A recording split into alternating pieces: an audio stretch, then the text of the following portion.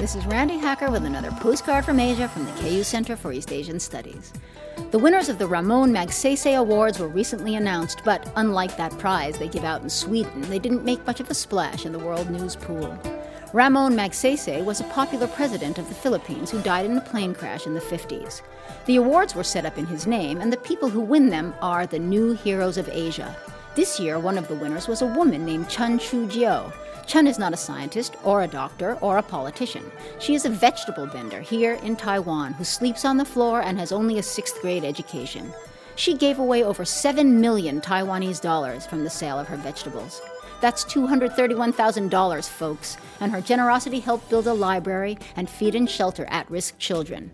Inspirational? You bet. Next year, perhaps she'll win the Nobel Peas Prize. From the KU Center for East Asian Studies, I'm Randi Hacker. Wish you were here.